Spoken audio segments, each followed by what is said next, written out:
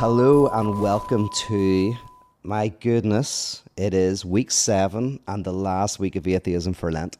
I am genuinely interested how many of you got to this point, how many of you were able to do all the reflections. I know some of you were not just doing all the reflections, you were also doing all the supplemental material, so that's very impressive. You're the people who, whenever you were at school and you were told to read something, you actually thought you had to do it, not like everybody else who kind of pretended. So some of you, because I was getting emails because a couple of links didn't work and stuff, so I knew the ones who were very dedicated are the ones that were writing to me. I did get an email over the weekend, somebody looking for a link, which I will send if you're watching this. So well done if you've got this far. I know most of you have been doing at least a few reflections every week. And obviously my real desire is that over the course of this very intense 7 weeks, I mean, you've done, I think, a high-level university course worth of material, that you felt the movement and the interplay between theism and atheism, and that your sense of that, both intellectually and at a heart level, has been enriched in some way. So, just to go over the journey, which I like to do at the start of each week, we started off with the traditional arguments for the existence of God. And the three big philosophical arguments are the teleological, the cosmological, and the ontological. And that was very helpful for me to go back to that stuff.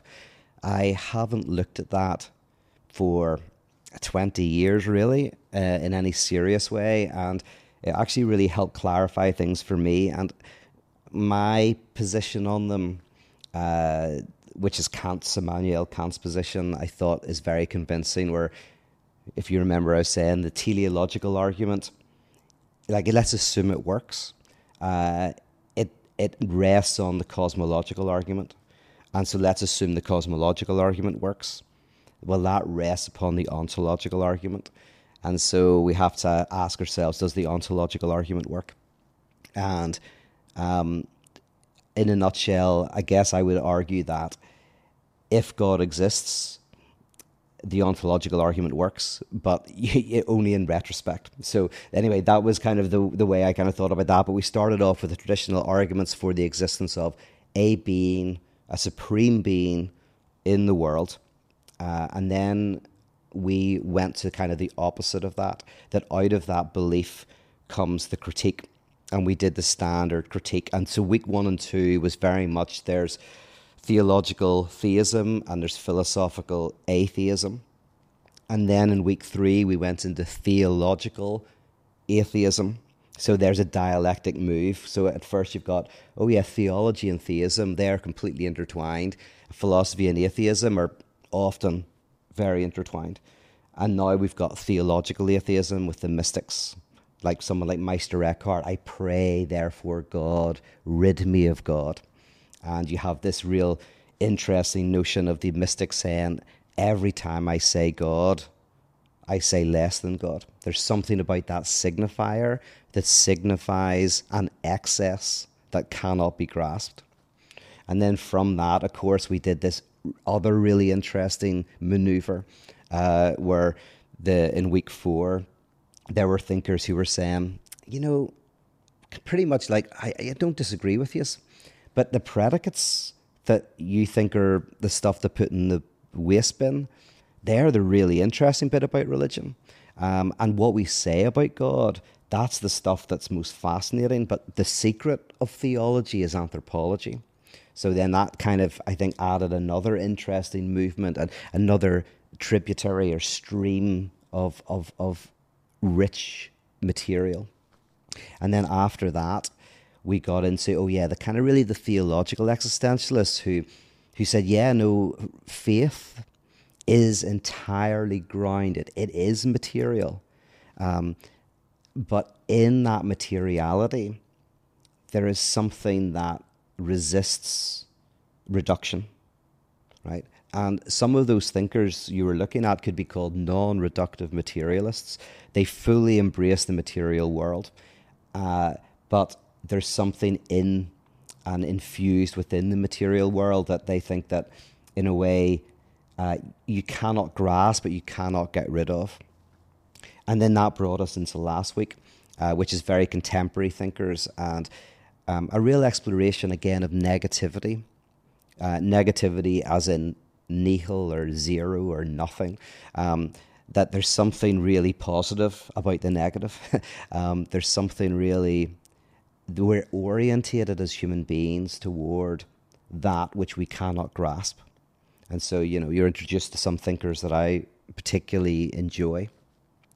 And that then brings us to the end. And this is not a full week even. You've got just a few readings or a few reflections before we hit Easter Sunday. And this is kind of like very key, because the whole point of Atheism for Lent is it is the valley that we're walking, to get to the mountain. And the mountaintop eventually is the moment where Christ cries out, my God, why have you forsaken me? This is a very interesting moment within the Gospels, and it fits very neatly with certain philosophy, or a certain philosophy has come out of that idea, and not just that phrase, but that phrase kind of sums up something very powerful, which is, I feel alienated from myself, from others, from the environment, from God, from reality itself. And Tillich, if you remember that beautiful sermon, he talks about sin. He says that's what sin means. It's very, very beautiful rendering of that term. Sin has nothing to do with ethics and being bad or da-da-da. It is the sense that we are marked with this sense of separation. We are marked by this sense of alienation from each other, from ourselves. But the interesting thing about my work is that grace, and I stand on the shoulders of someone like Paul Tillich, but is less about overcoming alienation, but realizing that alienation is also in God, or in the absolute, or in reality itself, right? Whichever language you want to use, there's something about alienation that you can never overcome. And in realizing that reality itself is riven with alienation, you don't overcome your alienation, but it robs it of its sting, right? It's robbed of its weight. The yoke becomes light. So you don't get rid of your lack. You realize that lack is within everything. Now, I'll give you some very practical examples of that, because it can sound very theoretical. But, at a very basic level, you can be jealous of your friends.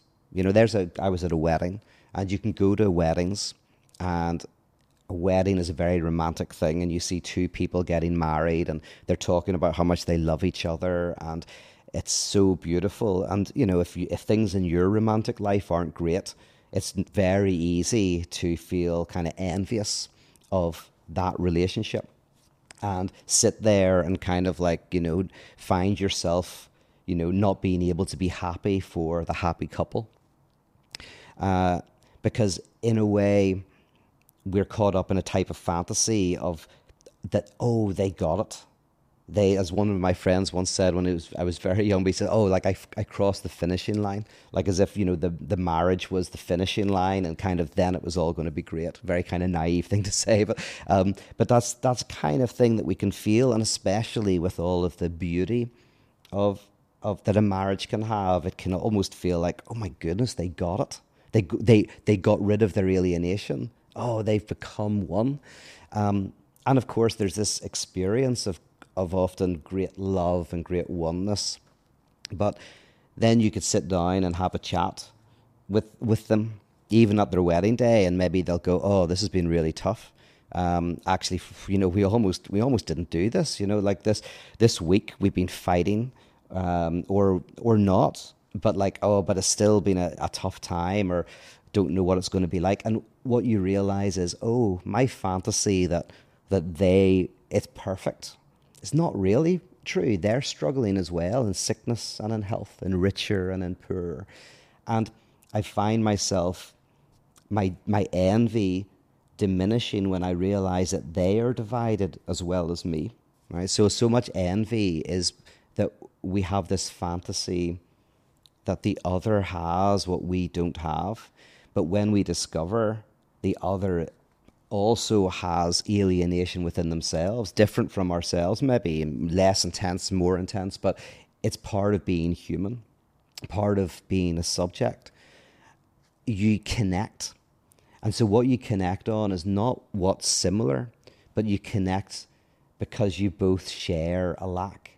You're unified by a form of alienation, which then becomes less alienating.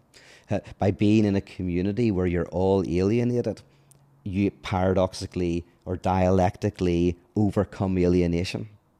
And that's what grace is for me, where we're gracious to each other. We accept and are accepted in our lack and in our experience of lack.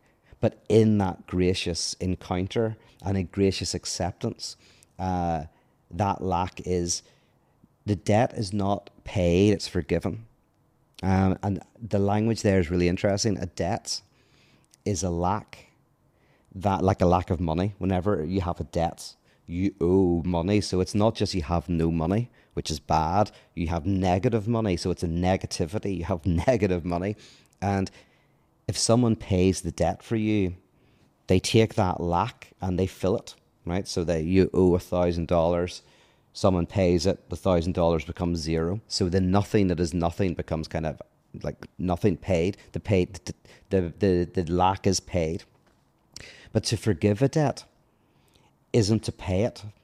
It's to render the nothing nothing. So to forgive a debt is different from to pay a debt.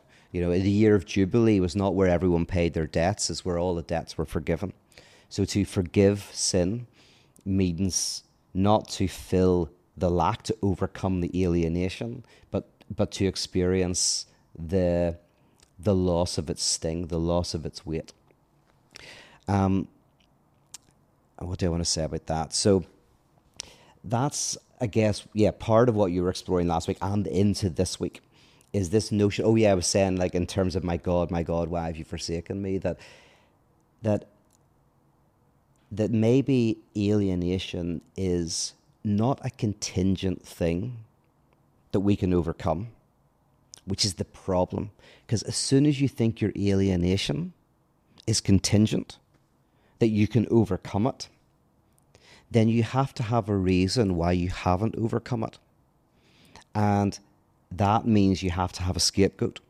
You have to have some group of people. It's the Republicans, it's the Democrats, it's the immigrants, it's the this X, Y, or Z. It's, whatever grouping needs to be blamed for the fact that we haven't overcome alienation. And then we're unified around our shared hatred of that group. And that kind of temporarily makes us feel very good. But if alienation is woven into the very heart of reality itself and subjectivity itself, you can't scapegoat. In the same way, you can still have people who you think are wrong, you can still enter into all of those debates and discussions, but there's a certain, that acceptance of alienation creates a different ground. And I would say a ground for transformation, for better transformation. That gets complicated, but it's almost like we maybe live in a system where people are alienated, but we have the fantasy that when we retire, for example, if we can save up enough money and retire, then we'll be happy.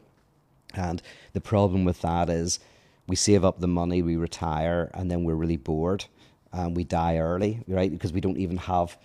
We didn't like our jobs, but the sacrifice and the work did give us something. And the fantasy of overcoming alienation, overcoming sacrifice, and being able to retire by the beach is actually almost even worse. So the answer is not just to accept a crappy job, but is to kind of work out what would a system look like in which we all sacrifice, we all struggle together, and we all benefit from the sacrifice, we all benefit from the struggle, and where we are able to directly enjoy the struggle. We are able to directly enjoy the fact that the kingdom of God is in the fighting for the kingdom of God, right? The meaning of life is in the pursuit of that meaning. And can I say one more thing about this? This is a little bit off topic, but it's connected as well. As I was talking to a friend of mine. We drove up home together, and he went through a long period of depression and stopped going out. And he didn't go out for like 10, 15 years, really. And one of the reasons why he didn't was he just didn't believe that life was meaningful. He didn't think that anything was meaningful, and just shut himself down. And while we were talking, it was talking about the idea that life might not be meaningful, but you can still open yourself up to meaning finding you, right? So this is what's called the real. Is if you go out to the pub, nothing is likely going to happen. You're not going to meet anybody, make new friends or anything like that. You'll just go, you'll have a good time, you'll have a drink, or you go to a coffee shop, or you go to an art gallery. Nothing much is likely going to happen. But if you do that 1,000 times, something might interestingly happen. You might encounter a new friend. You might encounter a piece of art that changes you. You might have an experience. You might meet someone who becomes very significant in your life, either as a partner or as a friend. That's called the real. The real is kind of like something that happens in the midst of normality that you could never have predicted. You can't predict it. You can't plan for it. The more you try to do that, the more you kind of get worked up and anxious and whatever. But you don't shut yourself down from it either. Somehow we try to remain open to the real erupting in our lives, to something happening. And those things only happen a few times. This was on my mind because my friend Phil and Myra, who were getting married, they met in an art gallery in Belfast, and Myra needed to borrow 20p for, I think, her car maybe, and there were the only two people in the gallery, and he lent her 20p, and that ended up, we're at the wedding, right? That little event happened. Those little events that completely reconfigure your life. That's what the real is. The real is not something that's great that happens or terrible that happens. It's when something happens that you could never have predicted, that's apocalyptic. And there's something about life in which we try to remain open to the apocalyptic. And that is very connected to faith. And that especially John Caputo last week, he writes very beautifully about faith as an openness to the apocalyptic event, to the incoming of something that can change everything.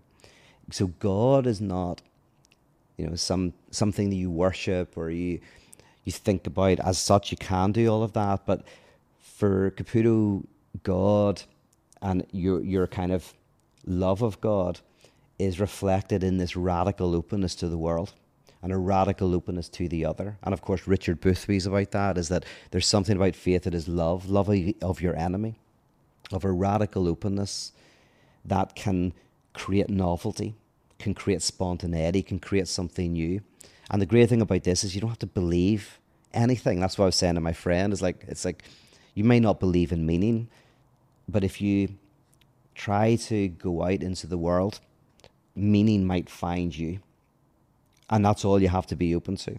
There's a line in the John Wick movie where John Wick goes to a chapel, and this other guy who's a friend, an enemy, a frenemy, says to him, "Why are you here?" And he says, "Well, I'm here to talk to my wife," his wife who died. And he says, "Well, do you think she can hear you?" And he says, "No." And the guy says, "Well, why are you here?" And John Wick says, "Well, I could be wrong." Right. So it's like, okay, I don't believe she can hear me. I don't believe it, but I could be wrong. Like, I'm open to something.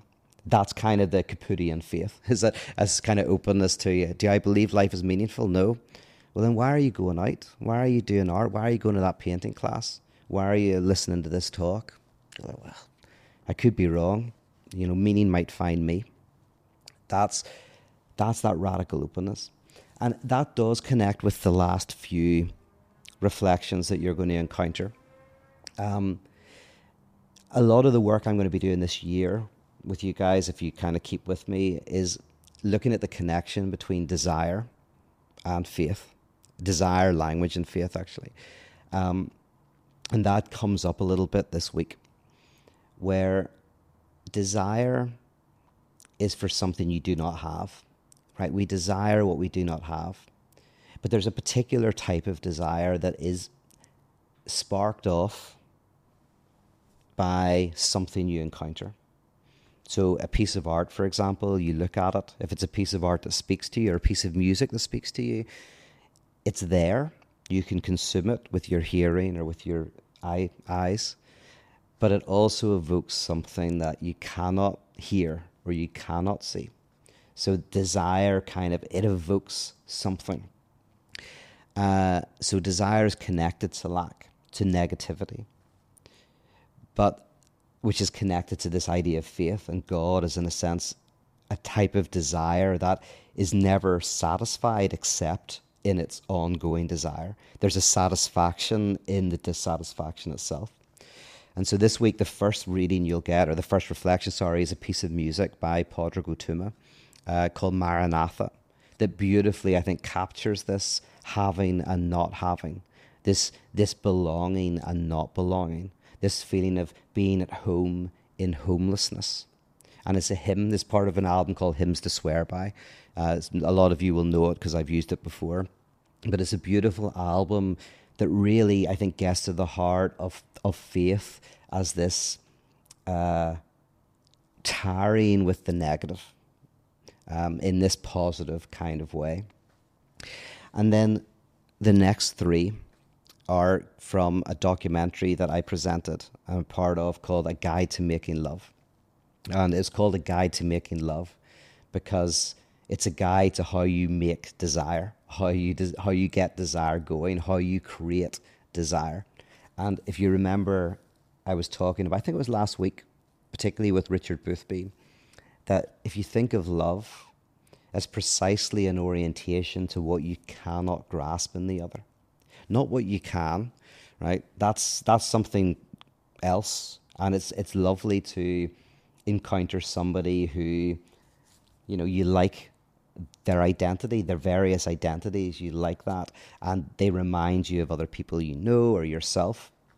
But that radical encounter with someone else who is radically other, and where you start to make a space or a harbour in your own life for their mystery, for the uncanny dimension of their desire, even though it's kind of terrifying at times, right? Only the people who you love the most can be the ones who surprise you the most and hurt you the most.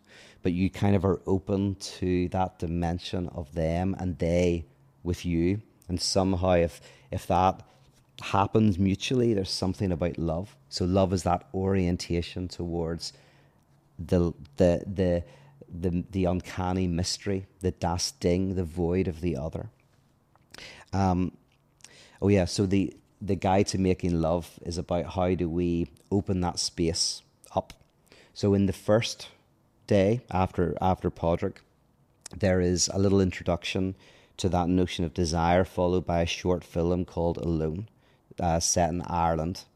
And it's about exploring how we're all unified by lack. Something I do want to mention on that, by the way, is that it's not simply that you might look at somebody else and think, oh, they lack the lack, right? They have it all, right? Which we do. We often look at other people, but often it's a version of ourselves. Often we have in our heads an alternative world where we could have been whole and complete. So there are all these alternative universes, and you may come to terms with the fact that there's something lacking in your current life, but the fantasy that there is a version of you that could have been happy is what makes you depressed. That's what holds you back. That's what just kind of like makes it difficult to get up in the morning, makes it difficult to go out into the world. So the experience of realizing that there is division in everything is also realizing that there is division in all those alternative universes. right? There might be a universe where you might have been slightly happier or sadder or whatever, but there's no universe where you would not have been alienated. And the more you fantasize about something that would have really worked, the more likely that would not have worked because there was too much freight, too much expectation in it. And so the reflections this week, and the first one with the Guide to Making Love, is saying that there's something freeing and beautiful about experiencing that alienation within ourselves and realizing that that is reflected in other people. So that's what the first one is about. The second day, I kind of explore that. So you've got the short film. The next day is a reflection on that film. And then the last one is where I try to connect that with the crucifixion through a parable. And this notion that there is something so freeing when we realize that we're all gathered together around a shared loss, and that loss is in the divine itself. And that might be the meaning of salvation. So the very last reflection actually ends with the idea of what is salvation. And I think that might be the salvatory move. So if salvation is, if eternal life doesn't mean just life that goes on forever, right? And of course it doesn't mean that. Like, if eternal life was just more of the same, then we'd all be begging for death, right? Heaven would be just millions of people wanting eventually for it all to end, right? It's a very theological idea that eternal life means something, a transformation in the very texture of your life right now, not just the ongoing of your life. So Nietzsche once told the parable of a king, King Midas, who captured a demon and forced the demon to tell him the secret of happiness. And the demon laughed and said, "Why do you ask? You can't have it. The secret of happiness is to never have been born. But if you can't have that, then die quickly." Right? And so, of course, if you don't like your life, then having more of it is not good. There has to be a change in the very texture of our lives that makes life worth living. And if that's the case, then maybe there's something in being part of a communion of people in which we're all able to make space for that alienation that might make a healthy community and make an experience of life that is really worth living.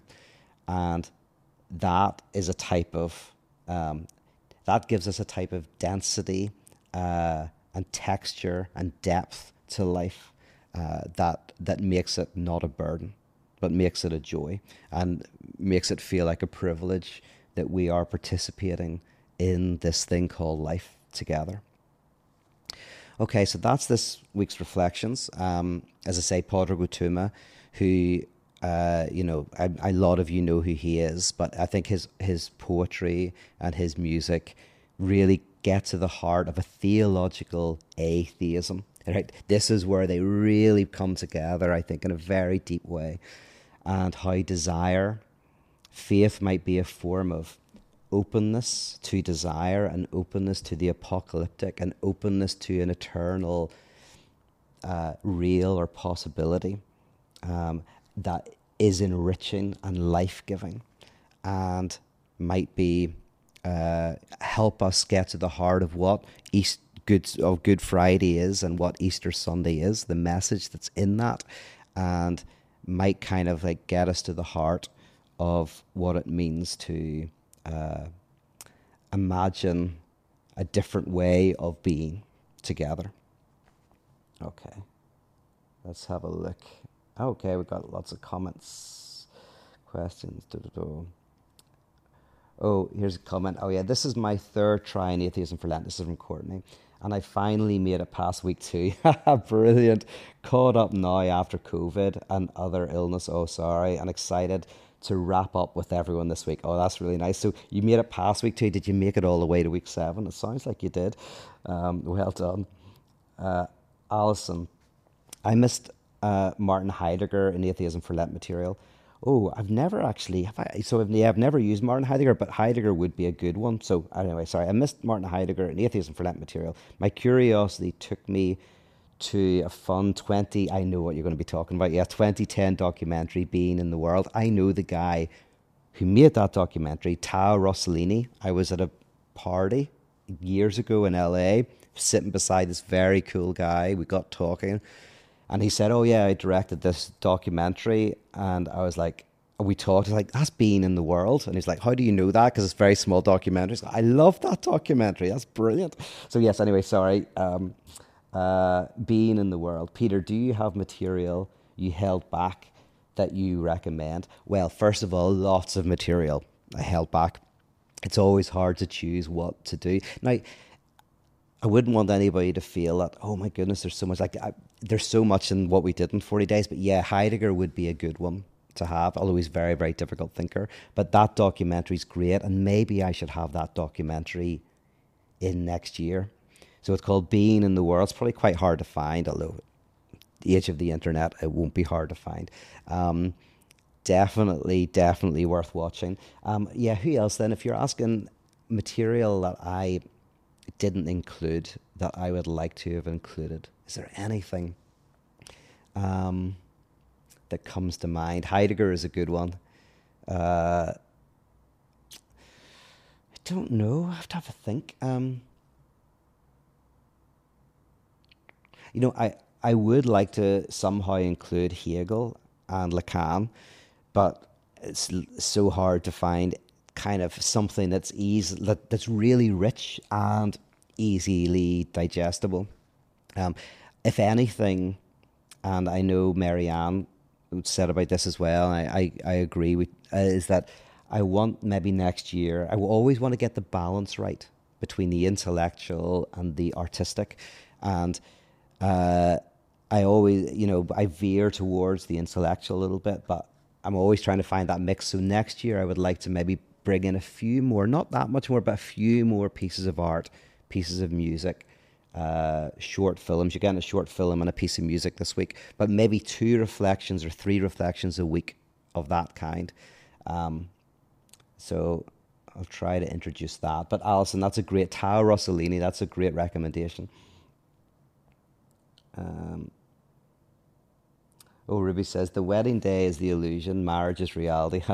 Maybe we still need the illusion to get us to reality. Oh, yes. Well, absolutely, that's a beautiful comment. And I did want to say this. I think it's related, maybe not, but it's an example that Richard Boothby uses about the real, which I think, because it's a very complex idea, the real, but you can make sense of it.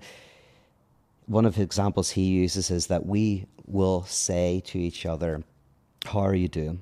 So how are you? You having a good day? And we all reply, oh yeah, doing good. Yep, it's a great day, right? So that is part of the social glue. Nobody answers it really, right? We just go, oh, how are you doing? Oh, I'm doing okay. And then Boothby says, well, that is a type of illusion and it's a type of falsity, but it's a necessary one. Like, so that's how society runs. That civility is connects us. But 999 times you ask that question, the person says, oh, I'm doing fine. But 1 time out of 1,000, the person maybe sheds a tear and says, to be honest, I'm at the end of my rope. And they break the convention, and that allows the possibility of something to happen. Now, if that happened every time, you couldn't have it, right? But the convention allows the possibility of something else happening. I think that's a little bit different from what you're saying. Actually, I want to comment on what you're saying, but I wanted to mention that of like, we go every week to the pub and we see our same friends, and nothing happens 900 times, but 901 something happens. The convention allows a moment where something breaks, but that's a kind of illusion. Like, it's a kind of, and there are people, and my friend who I drove home with is one of them who, Lacan famously said the non-duped heir, as an ERR, the non-duped heir, which in French sounds like the name of the father. And he's playing with this idea that for some people, they're not duped by these things we do. And my friend actually mentioned how at the wedding, everybody waits until everyone's got the food in front of them. And he was like, why do we do that? Why do we not just start eating, right? And I was saying the non-duped air, like, that is a good question. But when you ask that question, which he did at the dinner table, it caused a little bit of tension as we talked about it, because it's like he's not duped by the civility of like nobody eats until everybody's got their meal in front of them. But by not being duped, he errs. It causes a bit of a problem. So the non-duped air, in this connected with psychosis, actually, psychotic people are not duped. And a psychotic person sees a police officer, they don't see a representation of the law. They see a guy in a suit, right, in a uniform. But the non-duped air, because they only see a 20-year-old in an outfit, they don't give deference. And by not giving deference, they're more likely to get arrested and get into trouble, right? So there's something about the illusion, which is precisely the frame out of which the real can happen. And so, yeah, Ruby, I just love that idea that it's very wrong for us to disparage what we might call illusion or the imaginary or the image. It's absolutely necessary because out of that erupts something. Courtney says, can you speak to the hows of remaining open to the real? Oh yeah, embracing lack, welcoming instead of trying to solve contradiction. I don't want a manual, yes, but I do feel hungry for the practicals. Yes, yeah. And this is where having space with others is so necessary. That's why I believe in church. That's why I'm an institutionalist. Even though I don't go to church and I'm not currently doing what I would call a communion.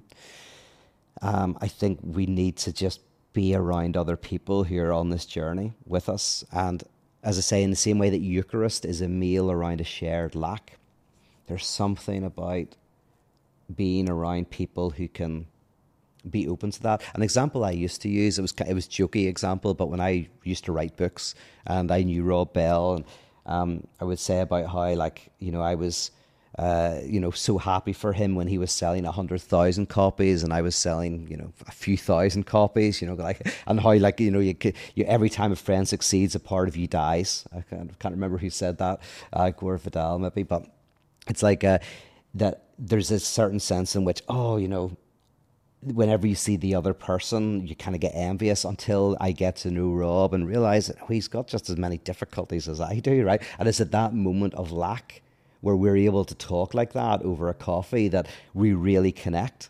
Where I go, oh yeah, selling 100,000 books isn't really that any better, And so having a community where we are able to make space for those conversations or even just to experience art and sermons and parables that draw us into that is so vitally important. Because everything else in the world is kind of giving us the opposite. And kind of evoking our envy and our scapegoating desires. So that space where once a week we can kind of have something else. So that's very important to me. And I guess it's how do we... And who are your friends, the people who you know, to maybe have a little, monthly get together where you, I don't know, go for coffee and talk about your weekend, but you almost put little protocols in and say, we're really going to try to be honest. And of course, the idea which Ruby brings up is you don't want to live like that every day of the week, right? You can't. You almost want the deserts and the oasis, just those moments in life that keep you open. Again, that's why I like the idea of church, is once a week you have this hour in your life where you encounter negativity, the lack, that space. And that's not what most churches are, but that's what my ideal of church is. There's a parable that I like. I'll tell you a parable. You've probably heard me say it, or it's a little Irish story about this competition where they have to build a sheep pen. You're given a certain amount of material, 24 hours. The person who builds the biggest sheep pen wins the prize. And the first person, Paddy Englishman, builds a sheep pen that can fit 50 sheep. And then there's the Paddy Scotsman, and they build a pen that can fill 100 sheep. And then it's the Paddy Irishman, Seamus, and he doesn't do anything for most of the time. And then he realizes he's run out of time, so he just gets 4 pieces of wood, and he puts one in front of him, one at either side, one behind him, and he's starting to paint. And the judges look and they laugh and they go, listen, Seamus, you couldn't fit 1 sheep into that pen. And Seamus looks at them and says, no, I'm not standing in the pen. You're standing in the pen. Right? And that for me is the image of church, is that people look at the church and they think, oh, you're standing in the sacred. That's the place where you think you've got wholeness and completeness and you meet God and everything's going to be fixed. And actually the parotheological thing is, no, that's the outside, right? You're standing in the sacred. You're standing in the world where constantly through magazines and movies, you're being told to be whole and complete. You're being told that you can have everything if you consume the right commodities, do the right psychedelics, do the right fitness, have the right amount of money.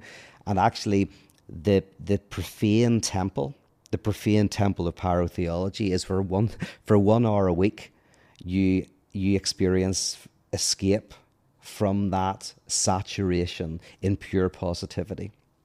So yeah, anyway, that's what we need. We need that. We need to be standing on the outside of the sheep pen, and that's what the profane temple of parotheology is designed to do. Anyway, but that's not very practical. But thank you for allowing me to tell that parable. Oh yes. Celeste, is that Celeste? Question. I have friends who see this acceptance of lack as a very negative word or place to overcome. A hopeless place, yes. They desire a wholeness as ground. Is there a signifier that softens the language? Yeah, that's really interesting. And that's where context is important. Like, a lot of this is art. I love using harsh words in the contexts that I usually am doing, because what I like to do is say something like talk about original sin, which has got very negative connotations. So it kind of sometimes gets people to go, what? And then reinterpret it in a way that makes them go, oh, whoa, actually, I quite like the way you're using that term. So that's a strategy that I like, but it's not the only strategy at all. It's just one that I enjoy. But it's the strategy of the parable or even the joke, because a joke often gets you because you think one thing and then it throws you into a counter narrative. So that's why I use strong language. That's even calling the podcast the fundamentalists is kind of to do that in a way, to take a word that's negative and do something with it. But also often if you do that too much, the person shuts down. Like, it's that art of what is enough to disturb and disrupt somebody that they'll have an interest, but not so much that it shuts them down. Right? That's the art, and every person's a wee bit different. So yeah, like Atheism for Lent is a great example. The title is a great example of, I'm trying with that title. It's my favorite title of anything I do. And I took it from Merrill Westphal. I think it's a subtitle of his book, Suspicion and Faith. But what I like about it is, at its best, it's disruptive. The first time you hear it's like atheism and Lent, like that's an opposite, that's weird. But also it's like, oh, atheism's about giving something up and giving up God. There's a little bit of a humor there or whatever. And there's the desire is that there's enough that a person will go, what is that? And they'll look into it. But the truth is, for some people, that term is just off-putting. It's just off-putting. So it's kind of course, it can't be universally done. And then maybe for some people, it's just boring. It doesn't work. So for me, it's like I'm trying to find terminology that does the disruption enough that not so much that it switches off. So in psychoanalysis, one of my analyst friends talks about almost kind of the right level of anxiety is that you can't really do psychoanalysis with someone who's just fallen in love or they've just got their new job and everything's going great, right? You have to have a certain amount of difficulty. But if it's too much, you can't really do it. You try to create a safe space for unsafety, for the right level of anxiety that allows for some sort of change. That's the art. And so in your context, that's the question. Okay, what is it? And so, for example, in a very conservative setting, saying something like, well, yeah, what would be disturbing in a very conservative church would not be disturbing in a progressive church. And what would be disturbing in a progressive church? So, for example, conservatives, like churches, conservatives and low church, often they don't mind messing around with the liturgy at all. They can do things and they can mess around with stuff.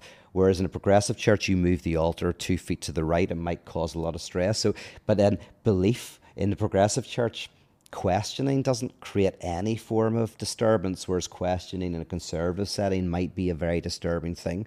So you're kind of finding what in your context, what is the little bit of grit that will bring a little bit of disturbance. And I can't, because I don't know your context, know exactly what that would look like. But you're bringing up a great point, which is that's the biting point that you're trying to find. And sometimes lack is too strong a word. Negativity, as I say, I quite like it, because as long as I know I've got a captive audience for an hour, and where if I go like someone's watching my seminar because for whatever reason, so if I start off and say, the world is too positive, right? We're tyrannized by happiness. We're oppressed by certainty. That, if I know that I've got them for 45 minutes, I know that will hopefully be enough for them to go, what? And then I have 45 minutes to unpack it. But that's only because I think for most people, if they're watching the seminar, I've got them for 45 minutes. Anyway, so yeah, maybe we should do some practical stuff about that sometime.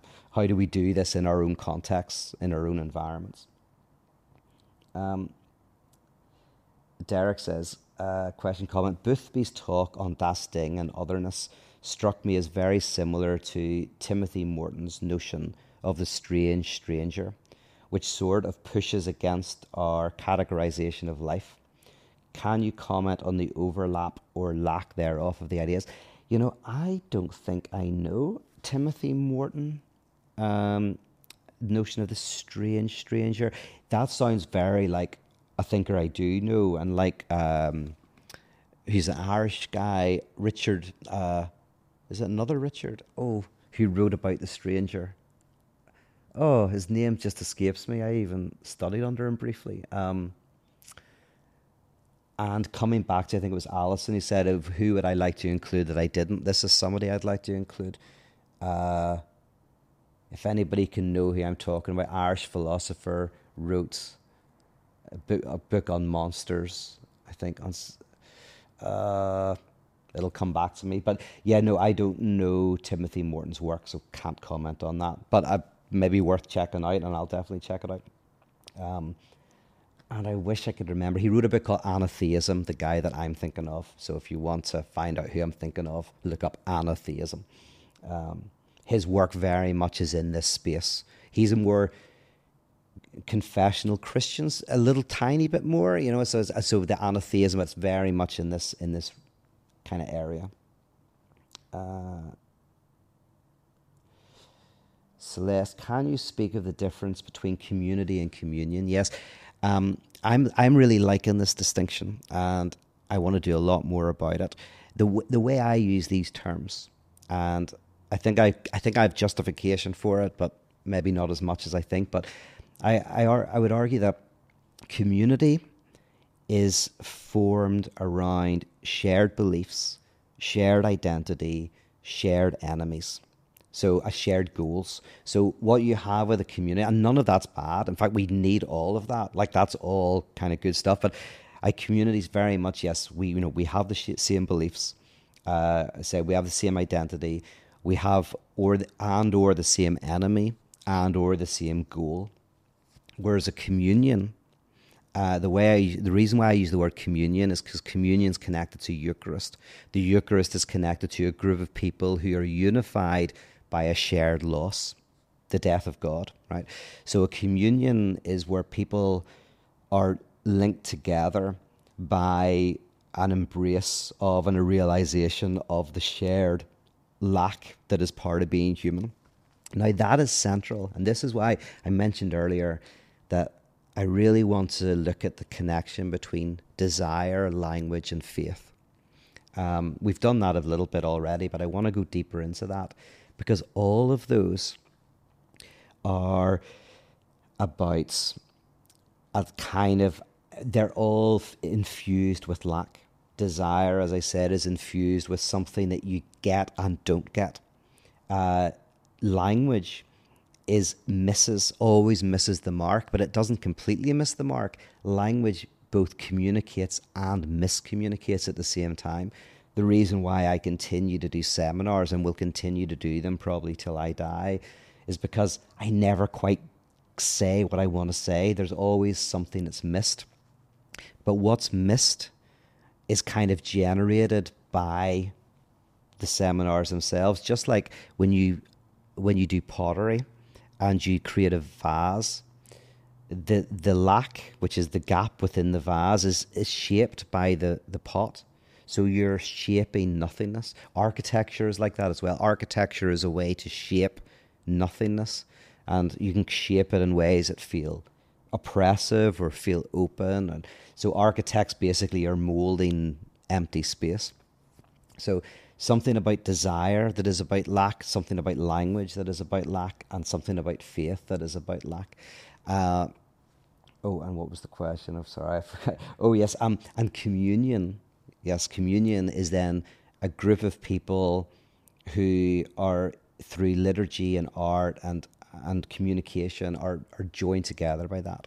And this is why I think AA offers a really interesting innovation within the religious world, even though it's interesting because AA is not a Christian organization as such, but also it is, right? Because it was set up by conservative Christian, whatever, and it's not a church. But again, I want to go, but yeah, paradoxically it kind of is. But what I mean by it being a church is simply that what unifies people in AA is not how much they make, what their identities are. What they share is a certain shape of lack, which is the damage that is done by alcohol and the bad relation, all of the difficulties that alcoholism has produced in their lives. So it's a kind of shared trauma. That's what unifies them. So in AA, you can have somebody who's a multi-millionaire beside someone who has got like a low-paying job, and you can have people who are very different educational places, all brought together because of this shared trauma, and trauma being a shared kind of lack.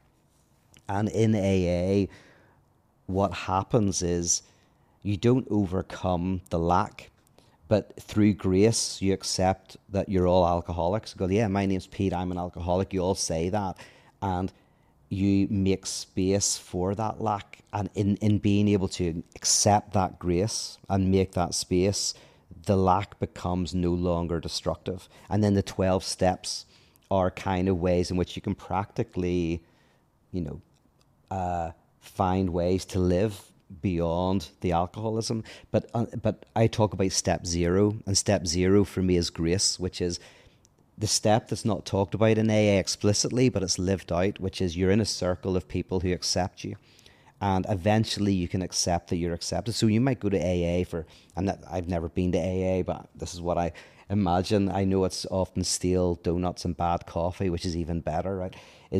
But you can sit there for 6 months, not say anything, and you'll be welcomed, you'll be accepted. But eventually you'll maybe say your name and say, yeah, I'm an alcoholic. You'll admit the truth to yourself. You're not changing it, you're admitting it. And it's a very, very important difference. Is we often run around thinking, denying, like the defense mechanism of alcoholism is often denial. Oh, I'm not an alcoholic. I could give up alcohol anytime I want, etc., etc.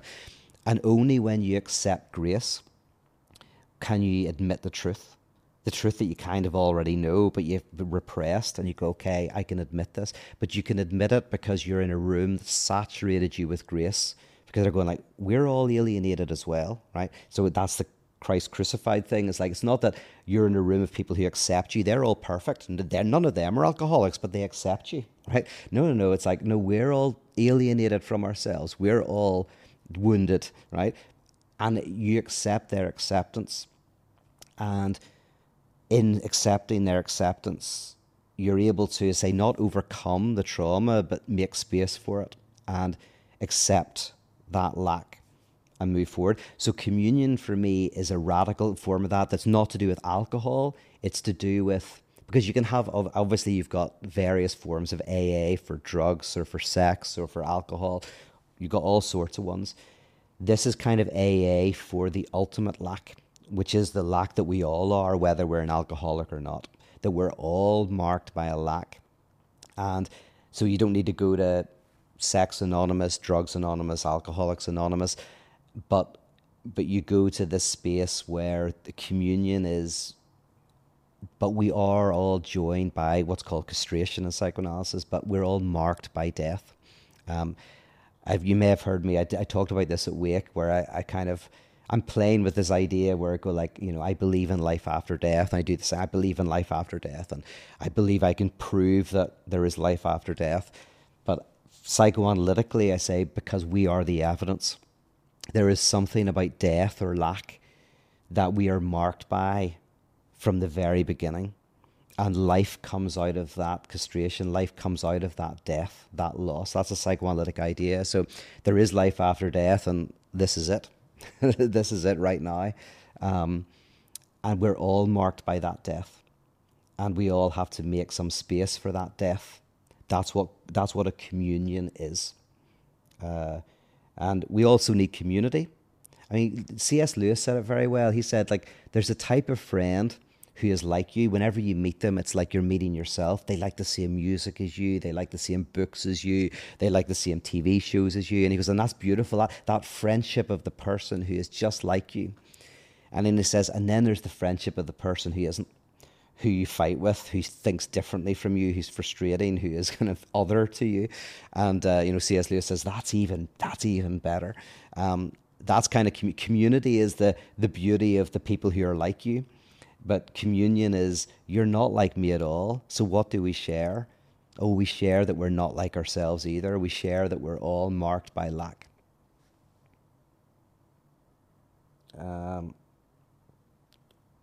There's lots of, this is very cool. This is fun.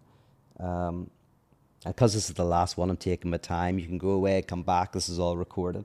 Courtney says you did make it all the way now. Very good. I almost think it's just a lot. It's a lot. I kind of go like, I'm asking a lot from people.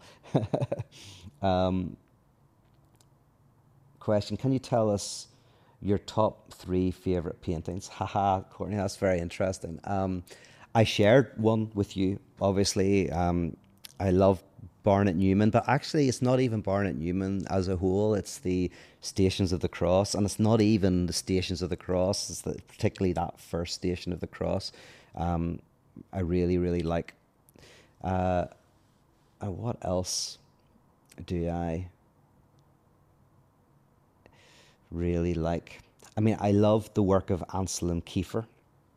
Anselm Kiefer's work is very powerful and emotional, and I've never seen his stuff in real life. I talked to my artist friend Johnny McEwen, who saw Anselm Kiefer's work in real life, and he had an emotional experience with it. It's very, there's something very powerful about it, but I think I'd need to see it in person. But I love Anselm Kiefer, and he has a painting called, I think it's called Existence Essence, and it's an incredible landscape painting, like mountainous landscape, and there's something about it that is absolutely stunning. And then also, I like some of the German expressionists. There's a guy, what's his name? I saw his work once. Joseph. Oh, can't think of the German expressionist that I saw in the Ulster Museum once, but also, by the way, I mean, probably my most powerful artistic experience was with Rothko, Mark Rothko. The Rothko Chapel in Houston, Texas, is profoundly beautiful, very emotional, and the Rothko Room in the Tate Modern, Like those are two incredible. Like Rothko's become so popular for a while. You could buy all his prints in IKEA and stuff, and he became such a piece. You just stick on your wall that you didn't realize that whenever you're in the room with Rothko pieces, you can really feel something. So yeah, okay, I'll say that then. Barnett Newman, Anselm Kiefer, Mark Rothko, but particularly the Rothko Chapel, and Barnett Newman Stations of the Cross, and Anselm Kiefer is generally very good. Question from Midnight Ruminations. How do we differentiate between embracing the lack and embracing a pessimistic realism? Okay, yeah. I find myself sometimes getting stuck in the absence rather than what it produces. Yeah, this is what I'm trying to kind of unpick with the conversation I had with my friend in the car, where he went through a period, and still to much extent, he's still in that period of deep depression, pessimism, that really stopped him from doing anything. And when we were talking in the car, I was saying that it's this openness to an apocalyptic rupture. That is what I talk about by embracing the lack. So weirdly, it's not the pessimism. It's not that things don't mean anything. Right? Like whenever Lacan uses the word real, the real, what he's talking about is, some philosophers use the word event.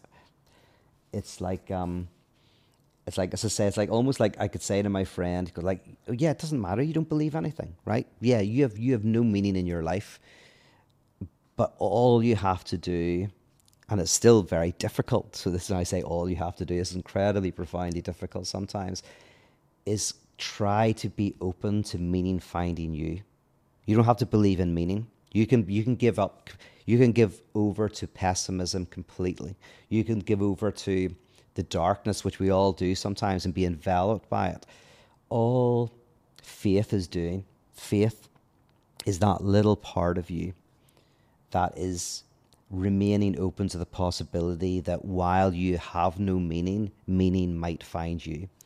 And that might mean just trying to be open to going out to see friends when you don't want to, or go to an art gallery or a coffee shop and do certain things, and knowing that 99 times out of 100 nothing will happen, but somehow keeping the flicker of a possibility alive that something might rupture and reconfigure you, and then redeem the past. This is the beautiful thing. The past can be redeemed.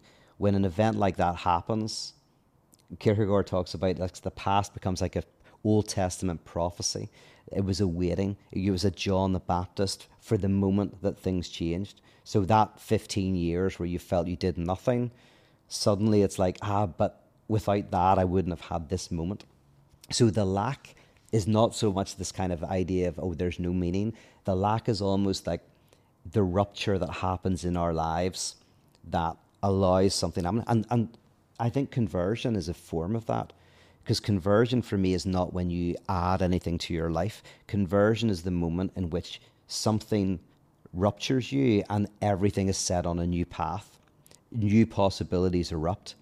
But the conversion is not an addition, it's a subtraction. You're subtracted briefly from your life. Your kind of things fall away, new possibilities open up. And so that my advice to my friend in the car, and my advice to myself and to you, and I get this from Richard Boothby a little bit, he gives me hope, is because I think Richard Boothby would say this, is that the call of faith is the courage, and Tillich uses the word courage, which I like, the courage to be, but is the courage to try to remain open to the other. And the other as other people, but also the other as in just the otherness of life, the possibilities of something happening, somehow doing that. And if you're alive, you have that flicker. That's key. And Viktor Frankl talks about that and he would sometimes say to a client, and analyze, and why have you not killed yourself? Because it's going like, if you're alive, there's something in you that's keeping you going. And it's not that we have to give you a reason. The reason is there. It's just we haven't found it. It might be dug under and we have to dig and dig and dig, but there is a flicker of something that is keeping you going, even if it's so tiny. And all you have to do is try to nurture that flicker and find people who can nurture that flicker and get your desire moving again, get it working again. And I think that's what openness to the lack is. That's part of what faith means. But it's very difficult. But I love that Viktor Frankl thing is if you're alive, it's there. And it might just be because I went through a period of deep depression, and I remember that the problem with depression is you don't desire. You basically just don't desire at all. Food is fuel, sleep is just what you do. Like nothing means anything. But there was enough of something happening. And by finding that and fanning it, my desire eventually began to start operating again. And so that's what I mean by, in a sense, open to the lack is almost open to an apocalyptic event where meaning can find you. And where, say, you may still believe that life has no meaning, but you cannot help but experience it as being meaningful.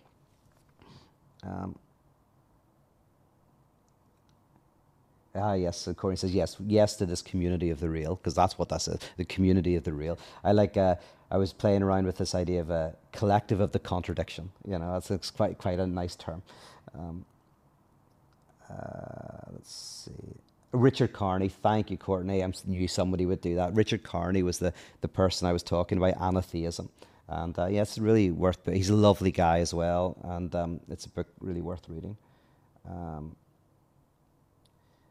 And Derek says, yes, I've read a few books by Morton, but I think Strange Stranger is primarily explored in the ecological thought, or possibly humankind. Both are short books, and so recommended. Thank you. And the last question then from Derek, yes. Do you have thoughts on Black Square by Malevich? To me, it's powerful in relation to negative theism. Yeah, Derek, that is a great painting. And that's a great example of this. I think Zizek has written well on that Black Square. So if those of you who know it, it's basically a black square. I think it's surrounded by white and then a frame, and very, very simple, but very profound. Again, sometimes you have to see these things in real life to really sometimes feel them. So yes, I mean, I guess that's similar in line to Rothko and Newman. Like there's something in that abstract art that I really resonate with, that is about negativity, that is about pure form over content. So I don't know if I have anything profound to say. I could try and pretend to, but I wish I did, because I did reflect on it once. I think I even did a talk on it once, but I would, if you're trying to connect with what I'm saying, it's like Slavoj Zizek wrote something very good on it. But yeah, no, Derek, that's a great painting that kind of somehow explores this idea of a pure negativity.